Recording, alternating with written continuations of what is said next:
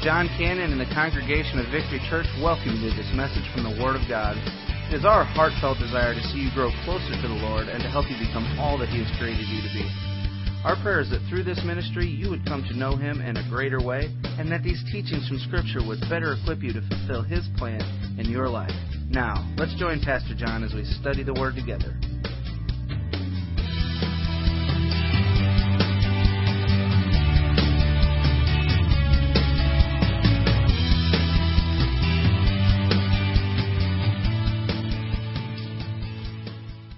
All right, take your Bibles, turn to the book of Acts. Boy, I've really been excited studying. The last several weeks I have been studying through the book of Acts, and I've really enjoyed this book once again. It really is my favorite book in the entire Bible. I guess being a church planter and being a pastor and being involved in missions and planting churches, and you got to love the book of Acts. What I see in the book of Acts is a testimony to what every church can be. Did you hear what I just said? What I see in the book of Acts is a testimony to what every church can be. And the only way we can be like this New Testament church in the book of Acts is when we get out of the way and we let go of control and we allow the Holy Spirit of God to take over in our lives. I mean to completely take over. And a lot of times the modern church today, we'll give Christ a little bit of our time. We'll give Him a portion of our life. We may even throw a dollar bill or 5 or 10 in the offering plate and give Him a little bit of our money. But you don't see that in the New Testament church in the book of Acts. You see a body of believers, you see a community of believers that were countercultural to their culture of that day. And guys, if we're going to be a New Testament church, if we're going to be a church that lives after the principles that we find in the book of Acts, then we must be a countercultural church. Now I'm going to start unpacking a little bit of that over this next little mini-series leading up to Easter Sunday. But it's my heartbeat's desire, man, it's deep in me, it's burning within me, that we at Victory Church would not be a church that plays church. That we would be fanatics for Jesus. May I say that again? That we would be fanatics for Jesus. Like some of you are your ball teams. Myself included. You know I love Duke. But I promise you I love Jesus a whole lot more than I love Duke. Hello? You know I love watching Duke basketball. But you know, I hope you know that I love serving Jesus a whole lot more than I do watching Duke basketball. And I hope that's true of all of us. Man, I would love to see us become labeled in the O'Fallon community as fanatics. Those folks are just radical. Those folks are just fanatics. Those folks are just, man, they go against the grain of the culture. Now, when I'm talking about the culture, I'm not talking about the wickedness and sinfulness of the world. I'm talking about the culture of religious institutions. I'm talking about the organized, the dignified, the refined, religious group of our day. I'm talking about churches. I think we sometimes, as pastors and church leaders and even members of churches, get far more engrossed in building buildings. We need them. We get far more engrossed in programs and details and budgets. Hello? We get too engrossed in constitution and bylaws and rules and regulations. You know what we need to be focusing on? Having a radical transformation of the heart of the individual, that we fall in love with Jesus. And I promise you, if we become fanatics for Jesus, all that other stuff will take care of itself. Hello? That's what I'm hoping will take place over the next year of ministry at Victory Church. If you remember sometime back in early fall, the last part of last summer, early of last fall, I started sharing with you and unpacking with you my 5-year vision for the ministry aspect of Victory Church. And part of that vision is that we would raise mature, get this, disciples of Christ. I mean men and women that love Jesus more than anything else in life. Men and women that are sold out to live for Him. Now, I'm not talking about just church attendance. Hello? I'm not talking about just come get our Sunday morning fix. Hello? I mean, there's Christians, so-called Christians in churches all across America today that are just getting their Sunday morning fix. I'm not talking about that. I'm talking about a body of believers that absolutely falls in love with Jesus. And they become radical. And there's a transformation taking place in their life. And they become a countercultural community of believers that goes against the grain of the religious institutions of our day. Guys, I don't want to be just another church on the block. Hello? I don't want our church just to be another church that just takes up space. I think our address is going to be 203 Scott Troy Road once we get there. Hello? And that's a good day coming. Amen? Praise the Lord. You've been by the church property lately and see all that dirt being moved. And man, I'm so excited about what's taking place there.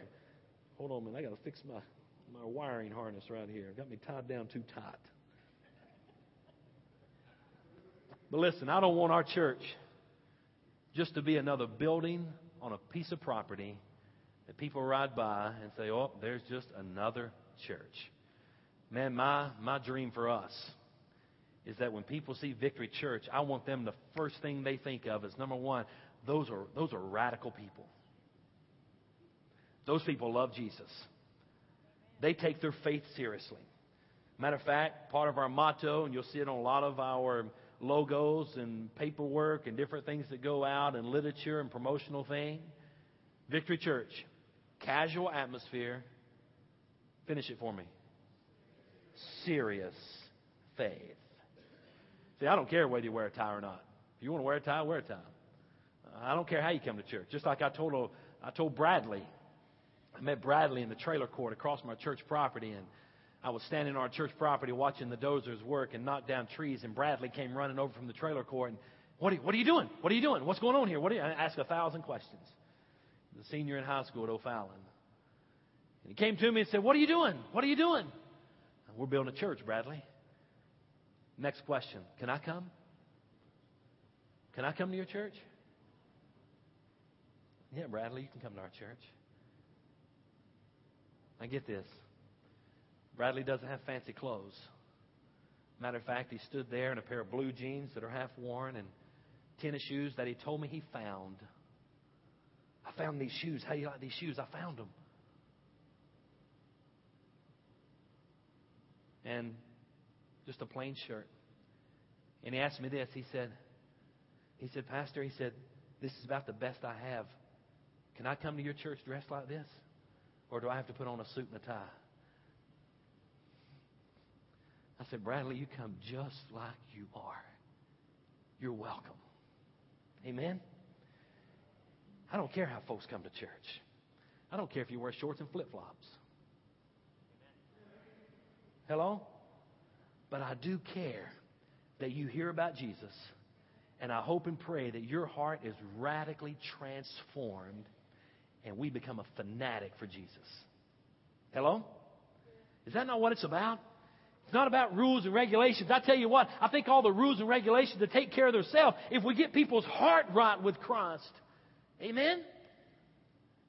One of the ways that we're going to be doing that here at Victory Church, and there's a couple things that we're going to be doing in the next. Actually, we're launching this Easter, and I want you all to know about it. I want everybody to get engaged. I want you all to get plugged in.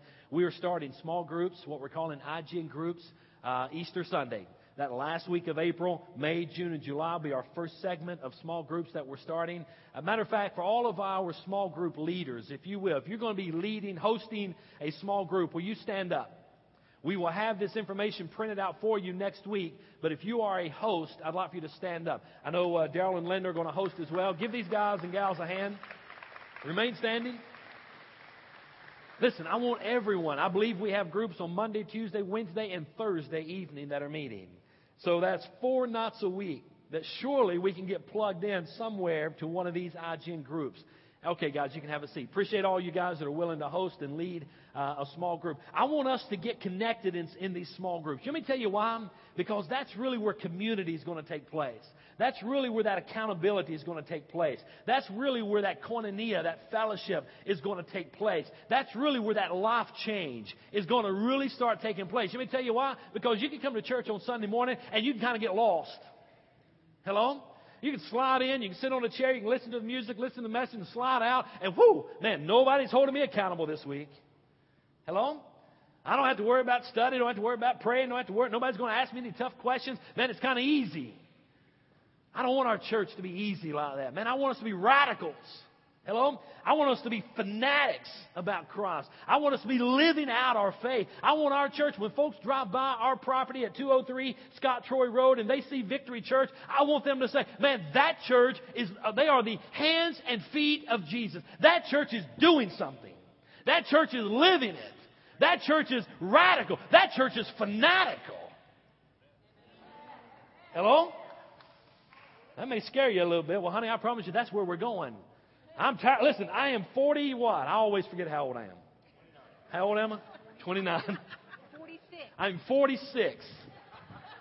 I promise you I always forget how old I am. I remember when I was in about 25. People were asking me how old I was. I thought I was 28. And I was telling everybody I was 28. And finally Debbie heard me and went, how old are you? I said, I'm 28. You're 25. Oh, okay. And she said, how many people have you told you're 28? I said, about everybody that asked me. I never think about how old I am. 46, but I do know this. If I live to be 70, what do I have? About 24 more years? Help me. I'm looking at our math teacher. 24? Man, I want to be running wide open for Jesus from now to when I can't run anymore. Hello? I mean, we only have one life to live. And I want to give it all. And in the book of Acts, we're going to begin in chapter 2. We're going to go through chapter 3, 4, 5. We're going to look a little bit in the book of Acts. But we need to define what is countercultural. What is countercultural? I want you to look on the slide, if you will. Countercultural is simply this. It's a culture with lifestyles and values. What's the next word? Opposed to those of the established culture. In other words, we, as a body of believers, as a community of faith, as a church, we are going to be going in the opposite direction of what our culture is going in. You see, when you think about the world and the church, a lot of times you can't really tell the difference in the lifestyles of the two. Well, we're going to hopefully raise up a generation, raise up a people, raise up a community of believers that are countercultural to the culture of our day, but also in the area of our churches, as I've already mentioned. We just don't want to be another church on the block, as I've already said. We want to be a countercultural ministry that's, sold out for Christ, that is radically fanatic for the Lord Jesus Christ. So this is a little mini-series that I'm going to be preaching on from now. Even I'm going to finish it on Easter Sunday about being a countercultural church, a countercultural ministry. Guys, you realize something? All through the Word of God, whenever God wants to do something big, it usually begins with a movement which results in a countercultural group of people. If you will think about it, let's go all the way back to the book of Exodus. You remember how the children of Israel were in bondage down in Egypt. And God wanted to call out those that were in bondage. And He led, of course, Moses and Aaron and Hur. He led those down there to lead out this group of people that were going contrary to their culture. Were they not? Here was a group of people that for years they had been slaves in Egypt. And the norm was just to get up every day and make brick and mortar and be slaves to the pharaohs. That was the norm. That was the culture for the children of Israel. Until God spoke to a man's heart named Moses and convinced him to go down there and lead his people out of Egypt. And of course, He was creating and developing a people that He had chosen to become His nation, a people that He had chosen to become like Him. And there was a movement that started when the children of Israel left Egypt and headed towards the promised land that He gave them. 2,000 years ago, there was a cultural shift, if you will. Whenever Jesus came, was birthed into this world by a virgin. He lived 33 and a half years, a sinless life. But then He was crucified on the cross. And He was buried. On the third day, He rose again. You know what God was trying to do to the religious leaders of the day? He was trying to get them to go a different direction. And there was a movement that started away from religion and into a personal relationship with a holy God through His Son, the Lord Jesus Christ. I mean, the gospel of Jesus Christ, the birth, the death, the resurrection, all of that literally changed history. It changed time. It changed an entire culture. And of course, out of that came this radical community of believers that we see in the book of Acts. And then in the book of Acts, on the day of Pentecost, we find another countercultural shift, if you will. You remember the disciples? They're now in the upper room. And all of a sudden, the Holy Spirit descended upon them like tongues of fire that landed on each of them. And what boldness they had to come out of there and start preaching the gospel in all these other languages and all these other dialects. And thousands of people were being saved. What took place there? There was a radical movement that took place when these people were endued with power from on high. And it made a difference in their culture. Guys, my dream for our church is that we, as a body of believers, will not just settle for playing church. We'll not just settle for coming to a church service. We'll not just settle for going through the motions. But we will be a community of believers that are willing to go against the grain, against the culture of our day, to be a countercultural church. Well, what is a countercultural community? We're going to put them on the screen. Two things I want you to see. First of all, we are a people, listen, who are tired. Tired of what? Tired of living the predictable. Hello? Don't you get tired of living the status quo? Don't you get tired of living the predictable? I mean, rather, to be a countercultural community, we are a group of people that expect to encounter the miraculous. In other words, we expect God to work a miracle. Maybe that's not you. I'm expecting God to work a miracle. Whenever I submitted an application to borrow $1 million through our church extension loan fund, right after we had borrowed $350,000 or whatever it was to purchase the property, now we're at $1.35 million. You know what, guys? That's nothing for our God. Nothing for our God. I was watching The Celebrity Apprentice the other evening, and I saw Big and Rich, the rich guy. I forget what his last name's Rich. If anybody remember his first name, it's Big and Rich, the singers. And he's the country singer on Celebrity Apprentice. And he had a task to go out and raise X amount of dollars, and he called his buddies from Nashville, Tennessee, and 2-Foot Fred or whatever his name was flew in on a chartered jet, and some of his buddies flew in, and then the other lady that was head of her team, she had to raise X amount of dollars, and Donald Trump sitting there in the conference room, the boardroom, he calls them all in. He said, guys, we have set a record for Apprentice in dollars being raised. And they raised nearly $1 million, both of them together, in one weekend. And I'm thinking, God, as I sat there and watched that and all the dollars, I mean, they were selling one guy, I think it was Meatloaf or Meathead or whatever his name was. He got a basketball or a soccer ball and he put paint all over it, and he just threw it on a piece of paper and threw it on a mat and slung some paint on it and hung it up somewhere and on a wall and said, who will pay me for this? And they were selling those things for $5 and $10 and $20 and $30 and $50,000. And I'm thinking, you know what? There's a God out there that's bigger than that. Hello? $1.3 million is nothing to our God. You see, I am tired of living the predictable. I am tired of just living the status quo as a believer. I don't want our church to be a status quo church. I want us to expect to encounter the miraculous.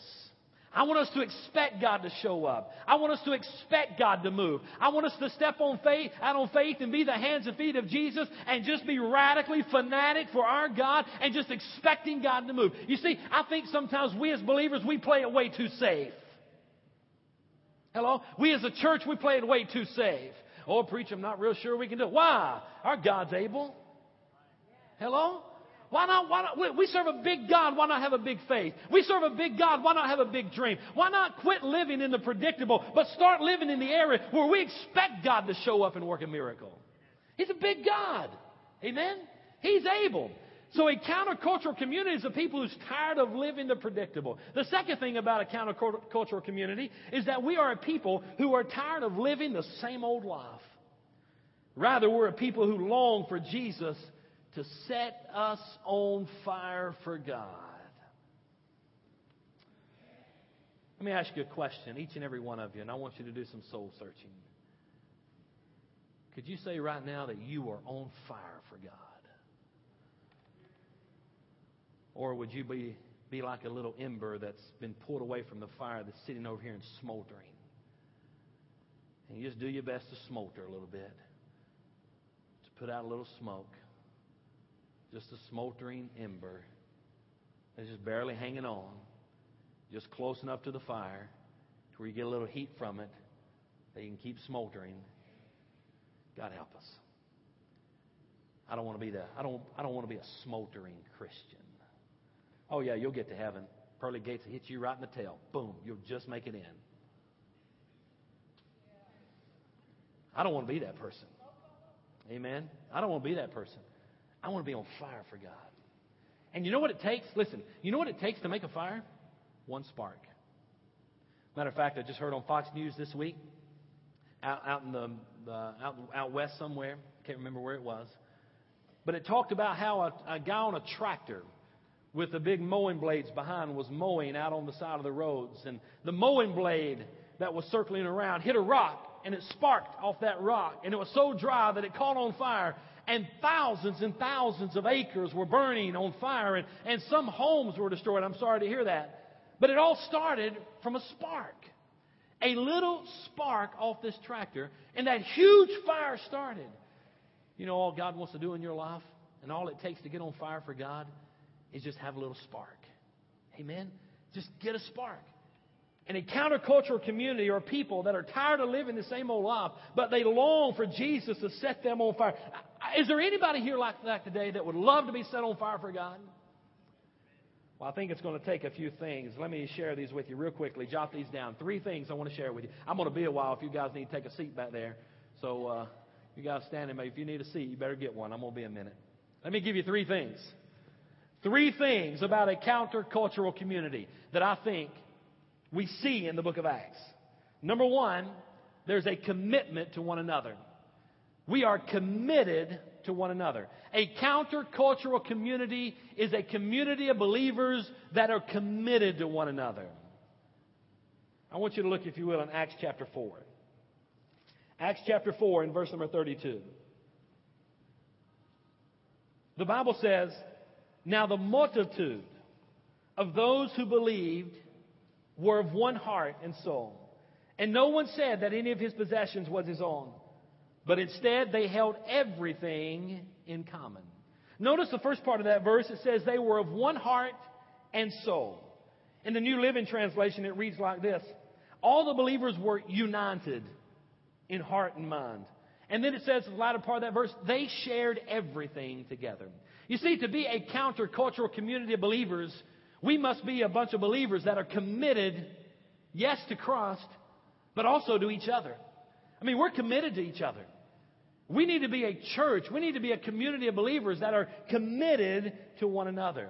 You see, we need to be those that will stand against, get this, the individualism of our culture. You see, our culture says, I don't need anybody. Our culture said, life's all about me. Our culture said, as long as I'm happy, everybody's happy. But we need to be a community of believers that stands against the individualism of our culture. A group of believers, as it says in this early church, After 3,000 were saved and 5,000 were saved and the church was growing, the Bible says they were committed to each other.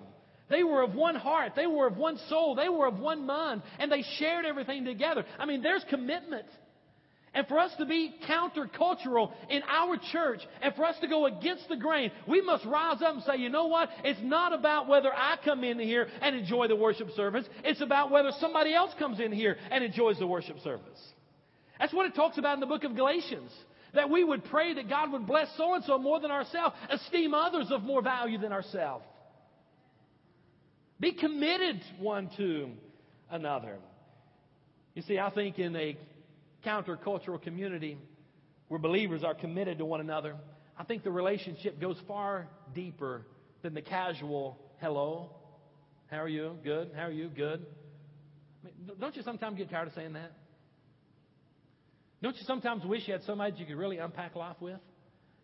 I mean, you're carrying heartaches, you're carrying burdens, you're going through trials, you're hurting on the inside. But we come to church, we put on our little smile, and we walk in. Hey, how are you? I'm good. How are you? I'm good. Give a little hug and go sit down. Don't you wish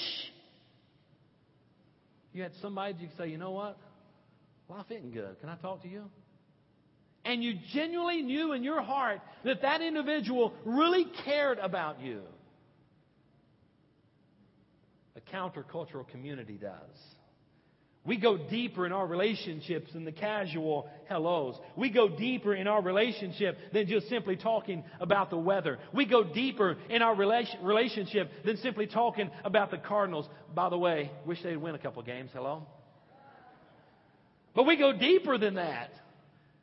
I mean, we are genuinely concerned about the physical and the spiritual well-being of each other. A countercultural church is committed to each other. Second thing, I want you to jot this down. A countercultural church not only is committed to each other, but listen, they have crazy, crazy, crazy courage. Now, this is a two-part sermon. I'm only going to give you 3 things today, and I'm going to be done, and I'm going to give you about 4 more next week. But they are committed to each other, but they have some crazy, I almost want to use the word stupid courage. I mean, we see it all through the book of Acts. And man, I have so much enjoyed gleaning through the book of Acts and seeing the courage of this New Testament church. Let me share some examples with you. But first of all, look, if you will, in verse number 33, Acts chapter 4. Acts chapter 4, verse 33, and it says, and with great, what? Power, the apostles were giving testimony to the resurrection of the Lord Jesus, and great grace was on them all. What were they doing? These apostles, they were standing around giving a testimony of what had happened. Jesus has rose from the grave. Now, these are those same disciples, if you remember Peter, when they pulled Christ away and he's out in the courtyard and somebody identified him as a follower of Christ. He said, no, not me. You remember Peter denied him how many times? 3. You know the story. He denied our Lord. But here something's happened to Peter. Peter's got power in his life now. Peter's going counterculture. Remember, in this day and age, in Acts chapter 4 and verse 33, the religious leaders who just crucified Jesus are there. The crowd who said, release the murderer, but crucify that man Jesus, they're still there. And Peter is boldly, and the other apostles, they're boldly preaching the resurrection of Jesus. Does that take some courage or what? You got to think about the day they're living in. I mean, Jesus was just crucified. And you're going to that same crowd and you're preaching the resurrection of Jesus. That takes some courage, does it not?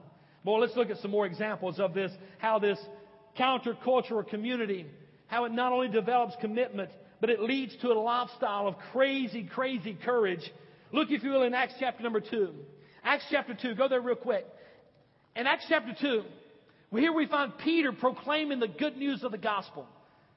And look what he says in verse number 14. This is after the Holy Spirit descended upon them. And some of the religious leaders of the day saying, oh, these people are just drunk. Man, they're wackos, they're drunks. And Peter boldly, with great courage, stands up and he preaches those people that had just crucified his Lord. And he says, but Peter stood up, in verse 14, but Peter stood up with the 11, and he raised his voice, and he proclaimed to them, Jewish men and all residents of Jerusalem, let this be known to you, and pay attention to my words. Hey, I like that introduction, don't you? I mean, he stood up, he raised his voice. Men of Jerusalem and all you, pay attention to what I'm about to say. Then he goes into this great dialogue and this great message in verse 15. For these people are not drunk as you suppose, since it's only 9 a.m. On the contrary, this is what was spoken through the prophet Joel. And it will be in the last days, says God, that I will pour out my Spirit on all humanity. And I won't read the rest of it there, but Peter goes on and preaches. And that takes courage, does it not? For him to stand up and preach like that. And then in Acts chapter 3, we see where Peter, James, and John, they're walking into the temple, and they go by the gate called Beautiful. And you know the story there. There's a man. He's about 40 years old. He's been laid there every day since he was born. He's crippled. He's begging for alms. And Peter walks by and he reaches out and says, hey, you got a few dollars. You got some money. I need some money. And Peter and John say, what? Silver and gold have I none, but such as I have.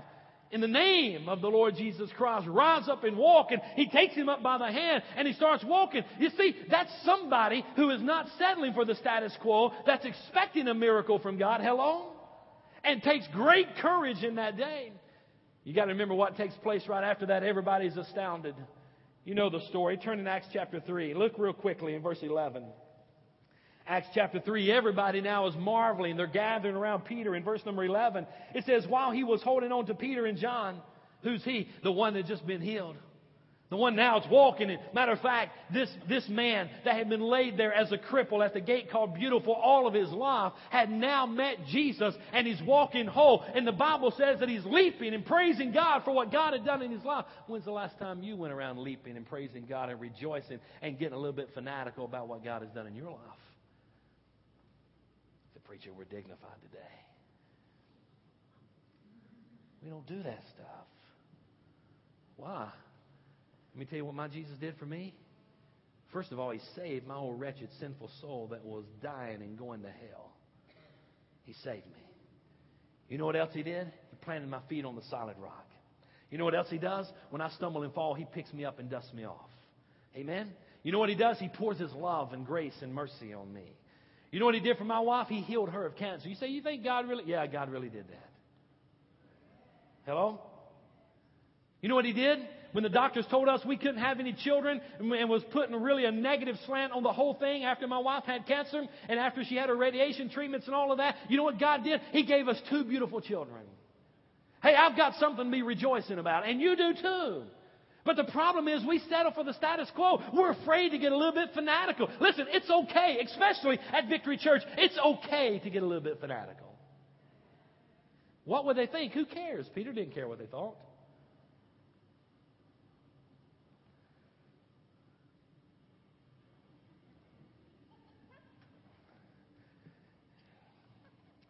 Amen, preacher. That's not what I'm talking about, folks. I'm talking about a heart that beats for God and nothing else. That beats for Him. Look what it says in verse 11, Acts chapter 3.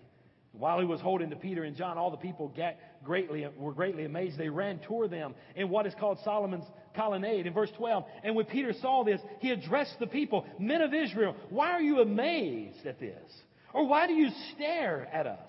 As though by our own power or godliness we made him walk. Verse 13, the God of Abraham, Isaac, and Jacob, the God of our fathers has glorified his servant, Jesus, get this, whom you handed over and denied in the presence of Pilate when he had decided to release him. But you denied the holy and righteous one, and you asked to have a murderer given to you, and you killed the source of life, which God raised from the dead. We are witnesses of this. By faith in his name, get this, his name has made this man strong, whom you see and know. So the faith that comes through him has given this perfect health in front of all of you. Listen, let me ask you, does that take some courage? Amen? A group of believers that are countercultural to our age is a group of believers that are courageous. I mean, we have great courage. We see that in Acts chapter number 3 and Acts chapter number 4. The Bible says that the religious leaders came and they arrested Peter for this. And John took them out and flogged them. In other words, beat them. And then commanded them that they would not go and preach in Jesus' name. Look what it says in verse number 19 of chapter 4. But Peter and John answered them, whether it's right in the sight of God for us to listen to you rather than to God, you decide. For we are unable to stop speaking about what we have seen and heard. Does that not take some courage?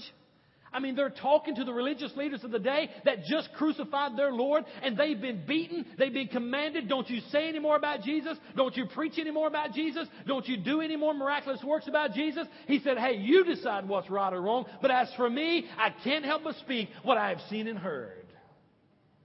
That takes courage, does it not? That takes courage. And then in chapter number 5, they're flogged again and ordered not to speak. And we see in chapter 5 in verse number 40, in verse number 42, and after they called in the apostles and had them flogged, beaten, they ordered them not to speak in the name of Jesus and released them. And then they went out from the presence of the Sanhedrin. Get this, rejoicing that they were counted worthy to be dishonored on behalf of the name. And everybody in the temple complex in various homes, every day in the temple complex in the various homes, they continued teaching and proclaiming the good news that the Messiah is Jesus. Boy, it takes courage. It takes courage. You see, for us to be a countercultural body of believers, for us to be a countercultural community, we've got to have commitment to each other, but we also must be courageous. I'm reminded what the Bible says in 2 Timothy chapter 1, verse 7. You need to write this reference down. 2 Timothy 1:7. For God has not given us the spirit of fearfulness, but of power and of love and of a sound mind. God doesn't want you living in fear. He's not given us that spirit of fearfulness, but of power. So a countercultural church, community of believers, not only committed to each other, not only has crazy courage, but thirdly, my last point, is rooted in a deep spirit of compassion. They're compassionate about each other. In verse number 34 and 35, it says, for there was not a needy person among them, because all those who owned the lands or the houses sold them and brought the proceeds of things that were sold and laid them at the apostles' feet. And this then was distributed to each person as everyone had need. They had compassion for each other. When they saw a brother or sister in need, man, they met that need. They just rose up and met it. They sold what they needed to sell. They got rid of what they needed to get rid of. They were more concerned, get this, they were more concerned about their community of believers. They were more committed to each other. They were not sold out to the ideology of individualism in their day. They realized it was their job to be their brother's keeper, to take care of each other. And when they saw someone in need, they met that need. Guys, you know what? That's what we need to start doing. And I know we do that to a degree. But man, it ought to just happen naturally in our church. And I'd love to see that just happen naturally. We're so concerned about each other. We see someone struggling, man, we're going to go up and do whatever we can do to help meet that need for that brother. Why? Because we have compassion. Because we love each other. Now, guys, I want to challenge you. Let's be a countercultural community of believers. Let's determine we're going to be a countercultural church. What will it take? It takes surrendering our heart. It takes surrendering our lives. It takes surrendering everything we have. I wonder why every head is bowed and every eye is closed. Will you be that individual? Will you be that one that surrenders everything to God? Tyler and Debbie are going to sing a song called I Surrender. While they're singing that song, if you'd like to come and pray and just kneel and pray, and wherever God may have touched your heart today, just give it to Him and deal with that. But if you're here today and you've never accepted Christ as your Savior, my prayer is today that you would ask Him into your life. Invite Jesus into your heart. Maybe you're here and you just need to simply rededicate your life. Maybe you're like that smoldering ember that I talked about. Maybe today you just want to make a decision. I want to be on fire for God. But it all starts with the heart, guys. It starts with the heart. The heart is letting go. Letting go of the things of the world and holding on to God. And if you're here today and you need to rededicate, commit your life to Christ, I invite you to come. Just kneel at these altars. What we're calling an altar. Just kneel up here at the front. And just do business with God today. Father, right now we commit this time to you. We ask you, Lord, that you would lead and guide through this time of invitation. Help us, Lord, to be a countercultural community of believers that is committed to each other, that has great courage that only comes from you, and God, that has compassion, that loves one another. We commit this time to you. Ask your blessings on our time together. In Jesus' name we pray.